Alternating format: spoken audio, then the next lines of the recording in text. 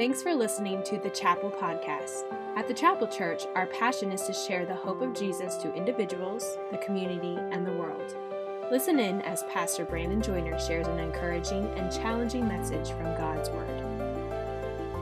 This morning, as I mentioned earlier, we come to the conclusion of Romans chapter 9, and this entire book written by the Apostle Paul focuses on this doctrine that pertains to the gospel, and I know that every single week I spend some time to review, but it's important for us to continue to remind ourselves of the purpose of this book. And we know that the word gospel means good news. It's the only solution for man's ultimate problem. The only way a person, a society, or a nation can be restored is through the power of the gospel. And just like most books, Romans is divided up into several different sections. You've got the first section, which speaks about man's problem of sin and God's judgment upon that. Really, the whole thing can be summed up in Romans chapter 11, as it points out that there is no one that seeks after God because there's no one that's righteous. In this first section of Romans, Paul displays man's need for the gospel because of man's wickedness. And then as you move into the second section of Romans, he answers the solution to man's problem by providing the hope that we have in Jesus Christ because of the gospel.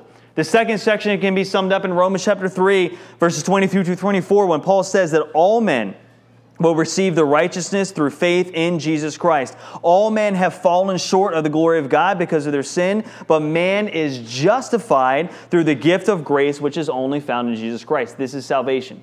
And then you move into the third section of Romans, which speaks about how a Christian ought to act after they receive Christ. It's the sanctification process. Sanctification is really the subject line in Romans chapters 6, 7, and 8. Now, for the past, 3 or 4 weeks, we've been focusing on Romans chapter 9. And what we see is an interesting situation that occurs between Paul's writing. Normally, you would read just the overall flow of the theological rhetoric of Paul. You would just assume that he would go from Romans chapter 8 to Romans chapter 12. If you were to read the end of Romans chapter 8 into the first part of Romans chapter 12, you would see no missing gaps there. But the Apostle Paul pauses. And in Romans chapters 9, 10, and 11, it's really this parenthetical phrase that he speaks of really God's relationship to Israel. See, what you have going on at this particular time period is a lot of Jews rejected Jesus Christ as the Messiah.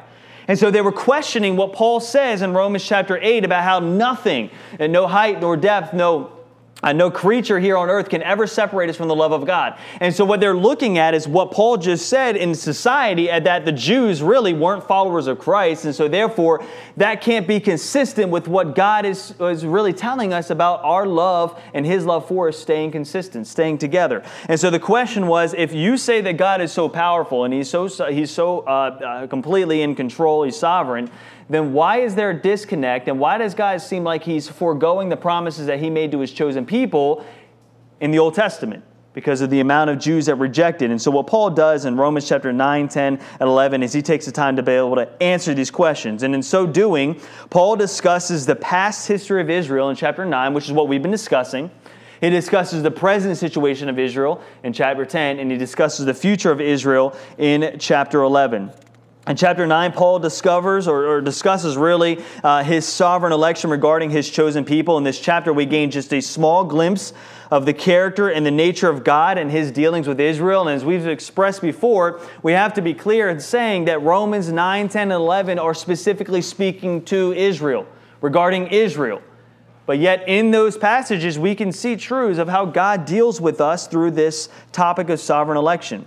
So far, we discovered that within this sovereign election, we see that God is faithful to His call. We see in the beginning parts of Romans chapter 9 that even when Abraham and Sarah tried to take matters into their own hands, and Sarah said to Abraham, "Sleep with my handmaiden so that you can have a child," because God obviously is not fulfilling His promise like He said He would. It was just not in that particular timing of them. We see that even though they tried to take matters in their own hands, God still followed through with His plan. He still followed through, which shows that He is faithful. And He also shows that He's faithful by choosing Jacob instead of Esau to continue the nation of Israel. It's another testament to God's faithfulness. We discussed that God is righteous in His sovereign election. We see the example between Moses and Pharaoh and how you have two individuals who grew up in a very similar way, but yet God chose Moses to fulfill His noble purposes, and yet He chose Pharaoh to be a fitted vessel for destruction. We see that God is righteous in that. Well, how so? Well, first off, God doesn't have to choose anyone for His grace, to receive His grace. But yet, in so doing, we see that God is righteous because everything that God does is in accordance to His overall divine sovereign plan. Last week, we discussed the justice of God. And we talked about how just because we don't understand the reason as to why God does things that He does, doesn't give us the right to question God. Now, that statement in and of itself seems like a cop-out. We're just supposed to accept everything that God does? Well, yes, ultimately, yes. And the example that Paul gives here is the relationship between a potter and the clay. The potter creates the clay, but the clay has no right to question the potter as to why he created the clay that way, created the pot to be that way. The Creator has the right to do whatever He wants with His creation, and the same thing goes with God. God is just in everything that He does, and therefore we cannot make conclusions based upon what we seem to be fair because, first off, God operates over the span of eternity. Just because we don't see what's going on right now doesn't mean that we have the right to make that conclusion. God is operating over the time span of eternity, and we see over time and time again that just because it seems as if a majority of the Jews rejected Christ, that does not mean that God is completely at fault with that. Matter of fact, He's been predicting that in the Old Testament. But yet God has been divinely, sovereignly aligning things up to work according to His plan. So if you have your Bibles, if you've not done so, if you could take with me in Romans chapter 9 this morning, we're going to look at the final 4 verses of this particular chapter. And what Paul does is he explains to the readers the reason why the Jews have rejected the faith. They did not have genuine faith. And on the flip side, what he does is he explains why the Gentiles do have genuine faith. And I've said this before. It's so important to understand this context. The Jews hated the Gentiles. You think racism is bad today, and it is? It was nothing compared to the relationship between the Jews and everybody else. They thought that the Gentiles, anybody that was not a Jew, was a dog. They were not educated enough. They were not smart enough. They could never be holy because they were nothing more than unrighteous, unholy dogs. And what we're going to see here, as Paul explains today, is that it's actually the Jews that did not have holiness, but yet the Gentiles did. And so if you could stand with me out of the respect of God's Word, we're going to look at these final 4 verses here. Romans chapter 9, verses 30 down to verse 33. What shall we say then? That the Gentiles which followed not after righteousness have attained to righteousness, even the righteousness which is of faith. But Israel, which followed after the law of righteousness, had not attained to the law of righteousness. Wherefore? Because they sought it not by faith, but as it were by the works of the law, for they stumbled at the stumbling stone. As it is written, Behold, I lay in Sion a stumbling stone, a rock of offense, and whosoever believeth on Him shall not be ashamed. Within these final 4 verses, what we see here this morning is this 4th characteristic of God that is displayed through His sovereign election, and that is His grace. It's by God's grace that we have redemption. It's by God's grace that we are used for His kingdom purposes. And it's by God's grace that we can spend forever in eternity with Him. The title of the message this morning is God's Sovereign Election, Part 4, God's Grace. Thank you. You may be seated.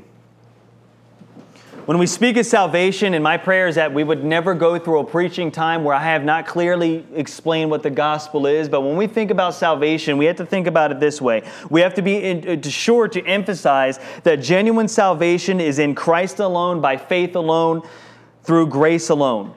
God's grace is a crucial element when it comes to genuine salvation. Grace is the act of giving something that we do not deserve. Somebody explains it this way. God's grace is God's riches at Christ's expense. That's grace. Salvation being given to man merely based upon the grace of God is where many people fail when it comes to genuine salvation. There are many that believe that in Christ they have faith and that He's paid the penalty for them. There are many that believe that, but few accept the fact that salvation is a free gift or offered by the grace of God. Being the human beings that we are used to working for everything. We're used to working for our job. We're used to qualifying for a position. And some of you have received higher positions here recently. In order to receive that, you have to turn in your resume, right? And you had to interview and you had to qualify for that position. That's what's been ingrained in us as human beings. We are used to qualifying for things. And so when it comes to salvation, as far as us not being able to do anything to receive it, we just have to receive it, we falter at that. It's a hard time accepting the fact that everything that needed to be done in order to restore a relationship with God was already done for us through Jesus Christ. And the only reason why we have access to this gift is because of the grace of God. That is the only reason why we have access to Jesus Christ. This is where the Jews struggled. The Jews wanted to do something to earn salvation, but Paul says, you can't qualify. You don't qualify. You cannot work for salvation. It's only by the grace of God that we have eternal life. And so in order to clarify this point, what Paul does is he explains to the readers the difference between the faith of the Gentiles and the faith of the Jews. Paul closes out chapter 9 through specific pointed facts within these verses. Paul concludes his lesson on God's divine choice by reminding his readers that although God chooses some to receive His mercy, those vessels fitted for destruction do not receive God's judgment because of something that God has done to them. People receive the judgment of God because of their unwillingness to believe the gospel and accept the grace of God. Again, we see this tension between man's free will and the responsibility of man and the responsibility or the sovereign choice of God. Now, I've explained to you before, I don't know what that looks like. I can't explain to you what the tension is between man's free will and God's sovereignty because I believe that is something we will not fully grasp until we get to heaven. But the Bible makes two things clear.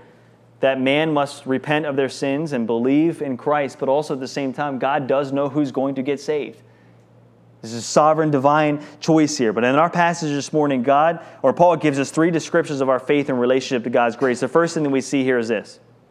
God's grace is dependent upon God's will, not a person's qualifications. Praise God for that. God's grace is dependent upon God's will, not a person's qualifications. In verses 30 through 31, we gain just a small glimpse between man's responsibility and God's sovereign will. While on the one hand, it is true that God will sovereignly choose mankind to accomplish His divine plan, it is also true that man has the responsibility to come to God in faith. But here is one of the many wonderful aspects about God's grace. It is not dependent upon our qualifications. Paul says in verse 30, "What shall we say then? That the Gentiles, which followed not after righteousness, have attained to righteousness, even the righteousness which is of faith." Now, I want you to think about it for just a moment if you were a Jewish person reading that. As I just mentioned to you earlier, the Jews hated the Gentiles because of multiple different things, one of them being the fact that Gentiles were not God's chosen people. The law was not given to the Gentiles, it was given to the Jews. And so the Jews realized the Gentiles, man, they're nothing. They could never achieve the type of holiness that we have in and of ourselves. And the fact that Paul says and gets them to think, how do you justify the fact that the Gentiles, which did not seek after righteousness, have righteousness, and yet you don't? How do you explain that? And he continues on by really pointing out that God's grace outweighs man's past deeds by reminding the Jews of the pursuit of the Gentiles. The Gentiles did not have the law. They did not pursue righteousness. They didn't. If you were to flip back to Romans chapter 1, verses 18 through 32, that was a fun one when we discussed about the pagan immorality of people. It was talking about the Gentiles. The pagan, immoral Gentiles, talking about how they've rejected God and just describing the gross immorality that they had. It's an obvious difference between Paul's description of the religious and outwardly moral Jews in Romans chapter 2, verse 1 till chapter 3, verse 8. Big difference there. But in God's eyes, both of them were equal in the fact that if you did not have Christ in your heart, you both were sinners. No matter how conformed to the religious lifestyle you were versus no matter how completely pagan and sinful you are. In God's eyes, they're both in need of a Savior.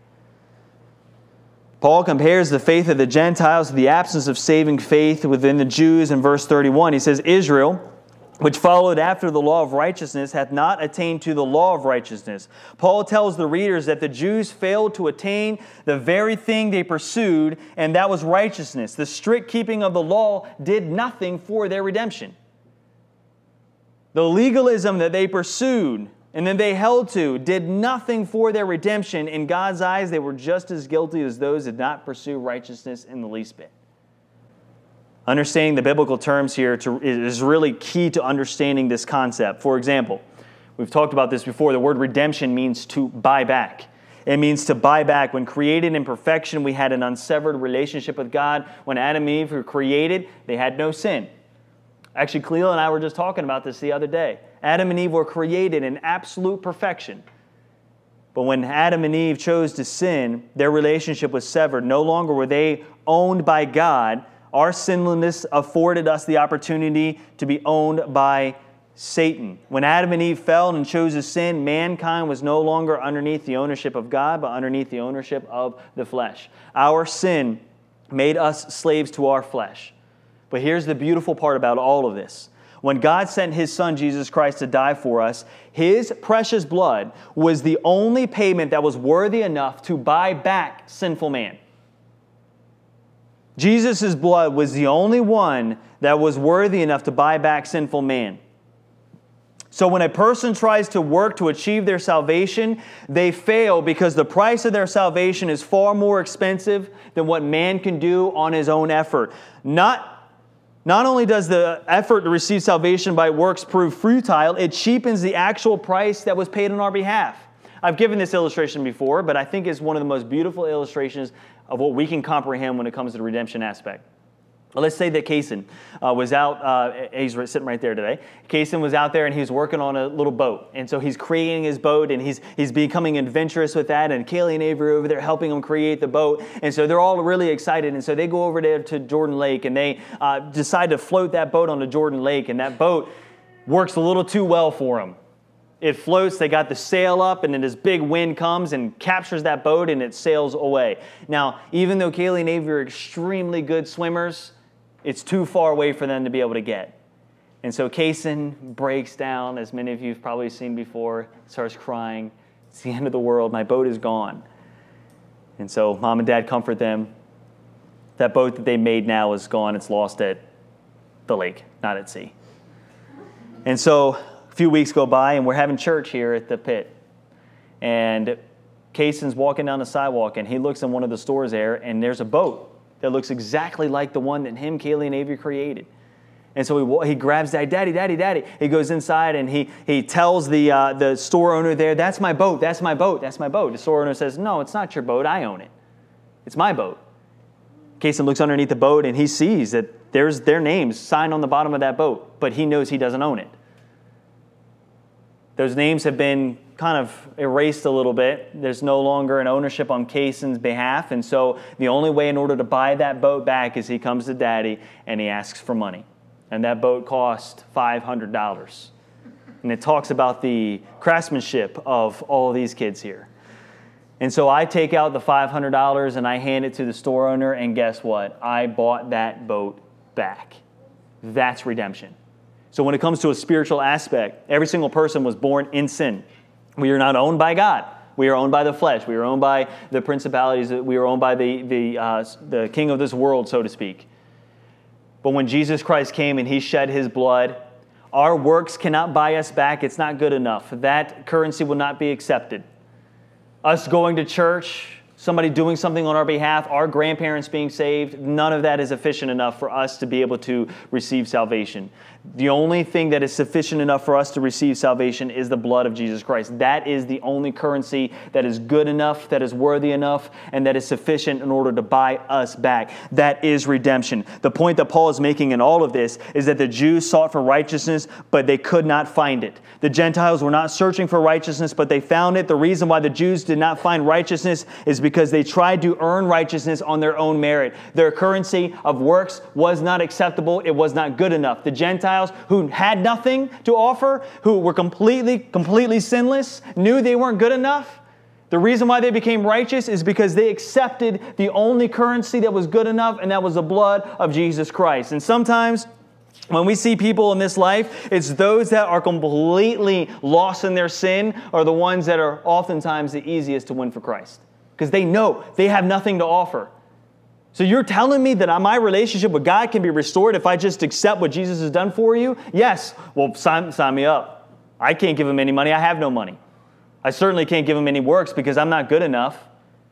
And that was the case with the Gentiles and the Jews. Jonathan Edwards states that the redeemed are dependent of God for all that we have, wisdom, the pardon of sin, deliverance, acceptance in God's favor, grace, holiness, true comfort, and happiness, eternal life and glory, we have from God by a mediator, and this mediator is God.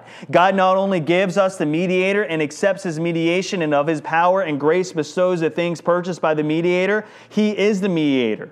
Our blessings are what we have by purchase, and the purchase is made of God. The blessings are purchased of him, and not only so, but God is the purchaser. Yes, God is both the purchaser and the price for Christ, who is God, purchased by these blessings by offering himself as the price of our salvation. So here's the bottom line. God's grace is dependent upon God's will. And we know that God's will and his desire is that all men be saved. 1 Timothy chapter 2, verse 4. God's grace is the only means by which mankind receives righteousness. And I've talked to people multiple times, and I said, if you were to die today and you were to stand before God, what would you say in order to tell God that you should be led into heaven? And the response I'm often given is, well, I've tried to live a good life. I've tried to do this, and I've tried to do that, and I tried to do this. And I can tell you right now, based upon the Word of God, those answers are not good enough, because you're trying to enter into the gates of heaven with the wrong currency. The answer is, well, it's because your son died on the cross for me, and I accepted that as my own. That is the only way that we can get into heaven. God's grace is dependent upon God's will, not a person's qualifications. Number 2, to pursue God's grace through works is to stumble over the Messiah. To pursue God's grace through works is to stumble over the Messiah. Look at verse 32. Here, Paul gives the reason as to why the Jews failed in their efforts to earn God's righteousness. Paul says, wherefore, because they sought it not by faith, but as it were by the works of the law, for they stumbled at the stumbling stone. The Jews were too busy focused on keeping the law that they failed to see the big picture. In the Old Testament, we've talked about this multiple times throughout this book of Romans, it shows us that the law was there to show mankind's complete sinfulness. This is what Paul discusses in Romans chapter 7. In verses 7 and 8 of that chapter specifically, Paul says, what shall we say then? Is the law sin? God forbid. Nay, I had not known sin but by the law, for I had not known lust, except the law had said, thou shalt not covet. But sin, taking occasion by the commandment, wrought in me all manner of concupiscence, for without the law sin was dead. The purpose of the law was not to make mankind righteous. The purpose of the law was to show mankind the impossibility that he had in order to become righteous on his own effort. It was to show mankind just how completely sinful he was. The purpose of the entire law was to point mankind's need for an ultimate Savior. Enter in Jesus Christ. That is the only solution to righteousness. But the Jews missed the entire point. It's keeping of the law. It's doing this and doing this and doing this. And they stumbled over the Messiah. A commentator explains it this way in verse 32. He says, he does not suggest we notice that his fellow Jews could not keep the law. The ability to keep the law everywhere is assumed by this letter. The difficulty rather is that such legal observance is not the heart of a relationship with the living God. To pursue a righteous law, therefore, would mean to observe the law as an expression of faith. To pursue the law as though it were simply a matter of accomplishment, of performance of works, means for Paul to miss the essential meaning of law as a response in faith to the living God. So why do we seek to serve God? Why do we seek to not sin? It's not because we're trying to gain a better standing with God. It's because we've been saved by the blood of Christ. And so therefore, out of response of a love that we have for God, for what He has done for us, we want to please Him. Not because we think that if we don't please Him, He's going to punish us in just a severe way or love us less. That's legalism. Doing things in order to gain better favor with God is legalism. Again, we can't do anything in order to gain a better favor with God. Everything that needed to be done in order for that to happen was already done through Jesus Christ. So we serve Him. We come to church because we hunger after knowing the knowledge of our Savior and wanting to please Him. Since the purpose of the law was to point mankind for the need of the Savior, the Messiah that was meant to be a stepping stone to God, and I mean that in an irreverent way, actually became a stumbling stone. This is why Paul says, for they stumbled at the stumbling stone. What does Paul mean by a stumbling stone? In verse 33, Paul quotes Isaiah. He says, as it is written, behold, I lay in Sion a stumbling stone and a rock of offense. Sion, some of your versions may say that is another name or reference to Jerusalem. Long before the coming of the Messiah, the Old Testament prophets predicted that Israel would reject her Messiah. Again, this prediction proving that only a remnant of Israel would be saved while a majority would reject the Messiah. We talked about that several weeks ago. There's only going to be a small remnant. In other words, a small portion of Israel that will actually accept the Messiah. So what was going on here wasn't a proof that God wasn't in control. It was actually a direct fulfillment of the prophecy in which was predicted in the Old Testament. When Peter and Isaiah referred to Jesus as a stumbling stone, this is in reference, Paul, not Peter. This is in reference to the misinterpretation of those that reject the Messiah. Jesus is God's stone of salvation. Psalm chapter 118 verse 22 states, "The stone which the builders refused is become the headstone of the corner." God gave Christ to be the foundation stone for all. This is what it means when the psalmist refers to Christ as the chief cornerstone. But since the nation of Israel rejected the Messiah, instead of Jesus being their foundational stone, He became their stumbling stone.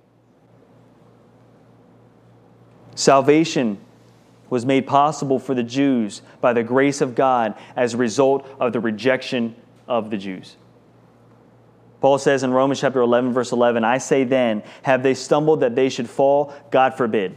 But rather through their fall, salvation come unto the Gentiles for to provoke them to jealousy." We see a shift in the book of Acts where God shifts His focus from the nation of Israel, from His chosen people, to the Gentiles. We don't hold to replacement theology here. We just look at Scripture as basically an opportunity where God sets Israel aside for a time being and focuses His attention upon us. Because every single person in here is a Gentile. A commentator puts it this way: the Jew wanted a militant Messiah. The Jew wanted a lion. God sent a lamb. The Jew wanted a throne. God gave a cross. The one whom the law and the prophets all spoke, the Jew stumbled over him. So far what we've discovered when it comes to God's grace is that God's grace is dependent upon God's will. Therefore, the receiving of God's righteousness is not dependent upon past works, but upon the acceptance of God's grace through faith. We see that those that try and pursue the grace of God through works stumble over the Messiah. They trip over the only solution to their sins, which leads us to our final point this morning. Number 3, to receive God's grace is to have faith in the finished work of Christ. Look down at verse 33. The end part of it, Paul says, "And whosoever believeth on Him shall" what? Not be ashamed. There is so much that could be said about this phrase. Salvation, we understand, requires humility. It's literally admitting that you are not good enough to receive righteousness or to be righteous. It's to have faith that only Christ can restore your relationship with God. The Jews placed their faith in works in order to achieve righteousness. They were too prideful to trust in the finished work of Christ. And the question we have here this morning is, are we too prideful to trust in the finished work of Christ? Because you think about it. If we say, no, I need to do this, and this in order to receive righteousness, that's a level of pride. Because we believe that we're actually good enough to receive God's righteousness. That defeats what grace is. Grace is giving us something we do not deserve. And so the question here this morning is, are we too prideful to trust in the finished work of Christ? Now, let's say that we are saved. Perhaps we are saved, and I'm going to assume that you are. I would pray that we are. How are we doing on those last 4 words of that chapter? Are we ashamed to live out our faith?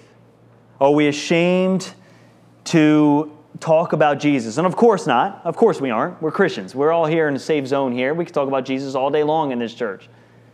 But let me pose some questions here and some scenarios, and I want you to determine if this would be true in your own heart. Am I ashamed to read the Bible on the bus? Am I ashamed to place my Bible on my desk at work? Am I ashamed to pray with a brother or sister in public? Am I ashamed to speak out on issues that matter to Jesus?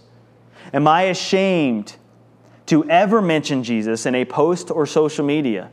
Am I ashamed to thank God when I announce the birth of my child? Am I ashamed to select Christian and religious views on my Facebook profile? Am I ashamed to mention Jesus when I'm with people who aren't Christian? Am I ashamed to thank God for my meal when people who aren't Christians are present? Am I ashamed to communicate my disapproval when a colleague or a friend blasphemes the name of Jesus? That's a hard one. Am I ashamed to display my faith in a way that would be visible to guests when they enter my home? Am I ashamed to explain that the reason for my goodness, not swearing, being honest at work, etc., I'm not talking about perfection, is not because I am nice, but because I love Jesus? Am I ashamed to meet with other Christians in public gatherings outside of church, perhaps at a Christian group at a university? I know we have some students that are involved in one. Or at lunchtime or at prayer meeting at work. I'm not saying that all of those things or any of those things equate Christianity, because then that would defeat everything we've been talking about. It would be good works. But my question here this morning is, how is your level of boldness for Christ and the people that you're around? Everything is covered by love. We understand that. You don't go around and say, you're a dirty, rotten sinner going to hell. Like, that's probably not the best way to start off in the witnessing opportunity. But the question would be do people know you're Christians? Somebody once said this, and it's always stuck by me. If you were on trial for your Christianity, would there be enough evidence to convict you that you would be found guilty? As we conclude this morning, as we wrap up in chapter 9 this morning, the question would be what have we learned so far regarding this election of God? Well, within this context, Paul is talking about the nation of Israel. We understand that. Paul answers the question regarding the nations rejecting the Messiah. To many onlookers, it appears that God has failed. And maybe you've been there in your life. It appears that God has failed. But in reality, the rejection of the Jews perfectly revealed the sovereign plan of God. God said from the very beginning that only a small remnant or a portion of Israel would indeed become His people. God said that from the very beginning, the Gentiles, as we looked at last week, would eventually become part of the church.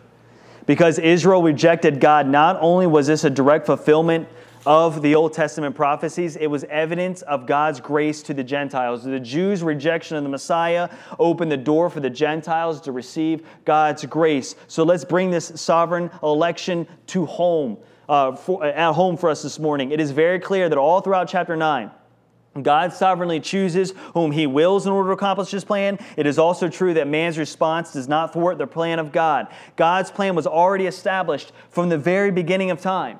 But when it comes to each individual's response to salvation, it is not a question of whether or not that individual is among God's elect, because we don't know that answer.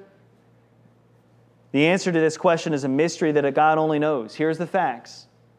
God offers salvation to all, and those that accept His salvation given by grace through faith will be saved. Those that receive Christ are God's elect, but one can only become part of God's elect by receiving salvation through faith, nothing else. It's not faith plus this. It is faith plus nothing. That's grace.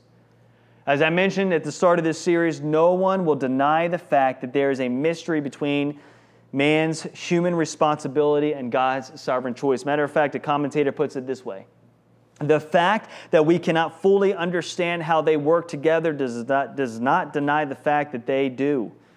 When somebody asked the great theologian Charles Spurgeon to reconcile the divine sovereignty and human responsibility, Charles Spurgeon replied, "I cannot try to reconcile friends."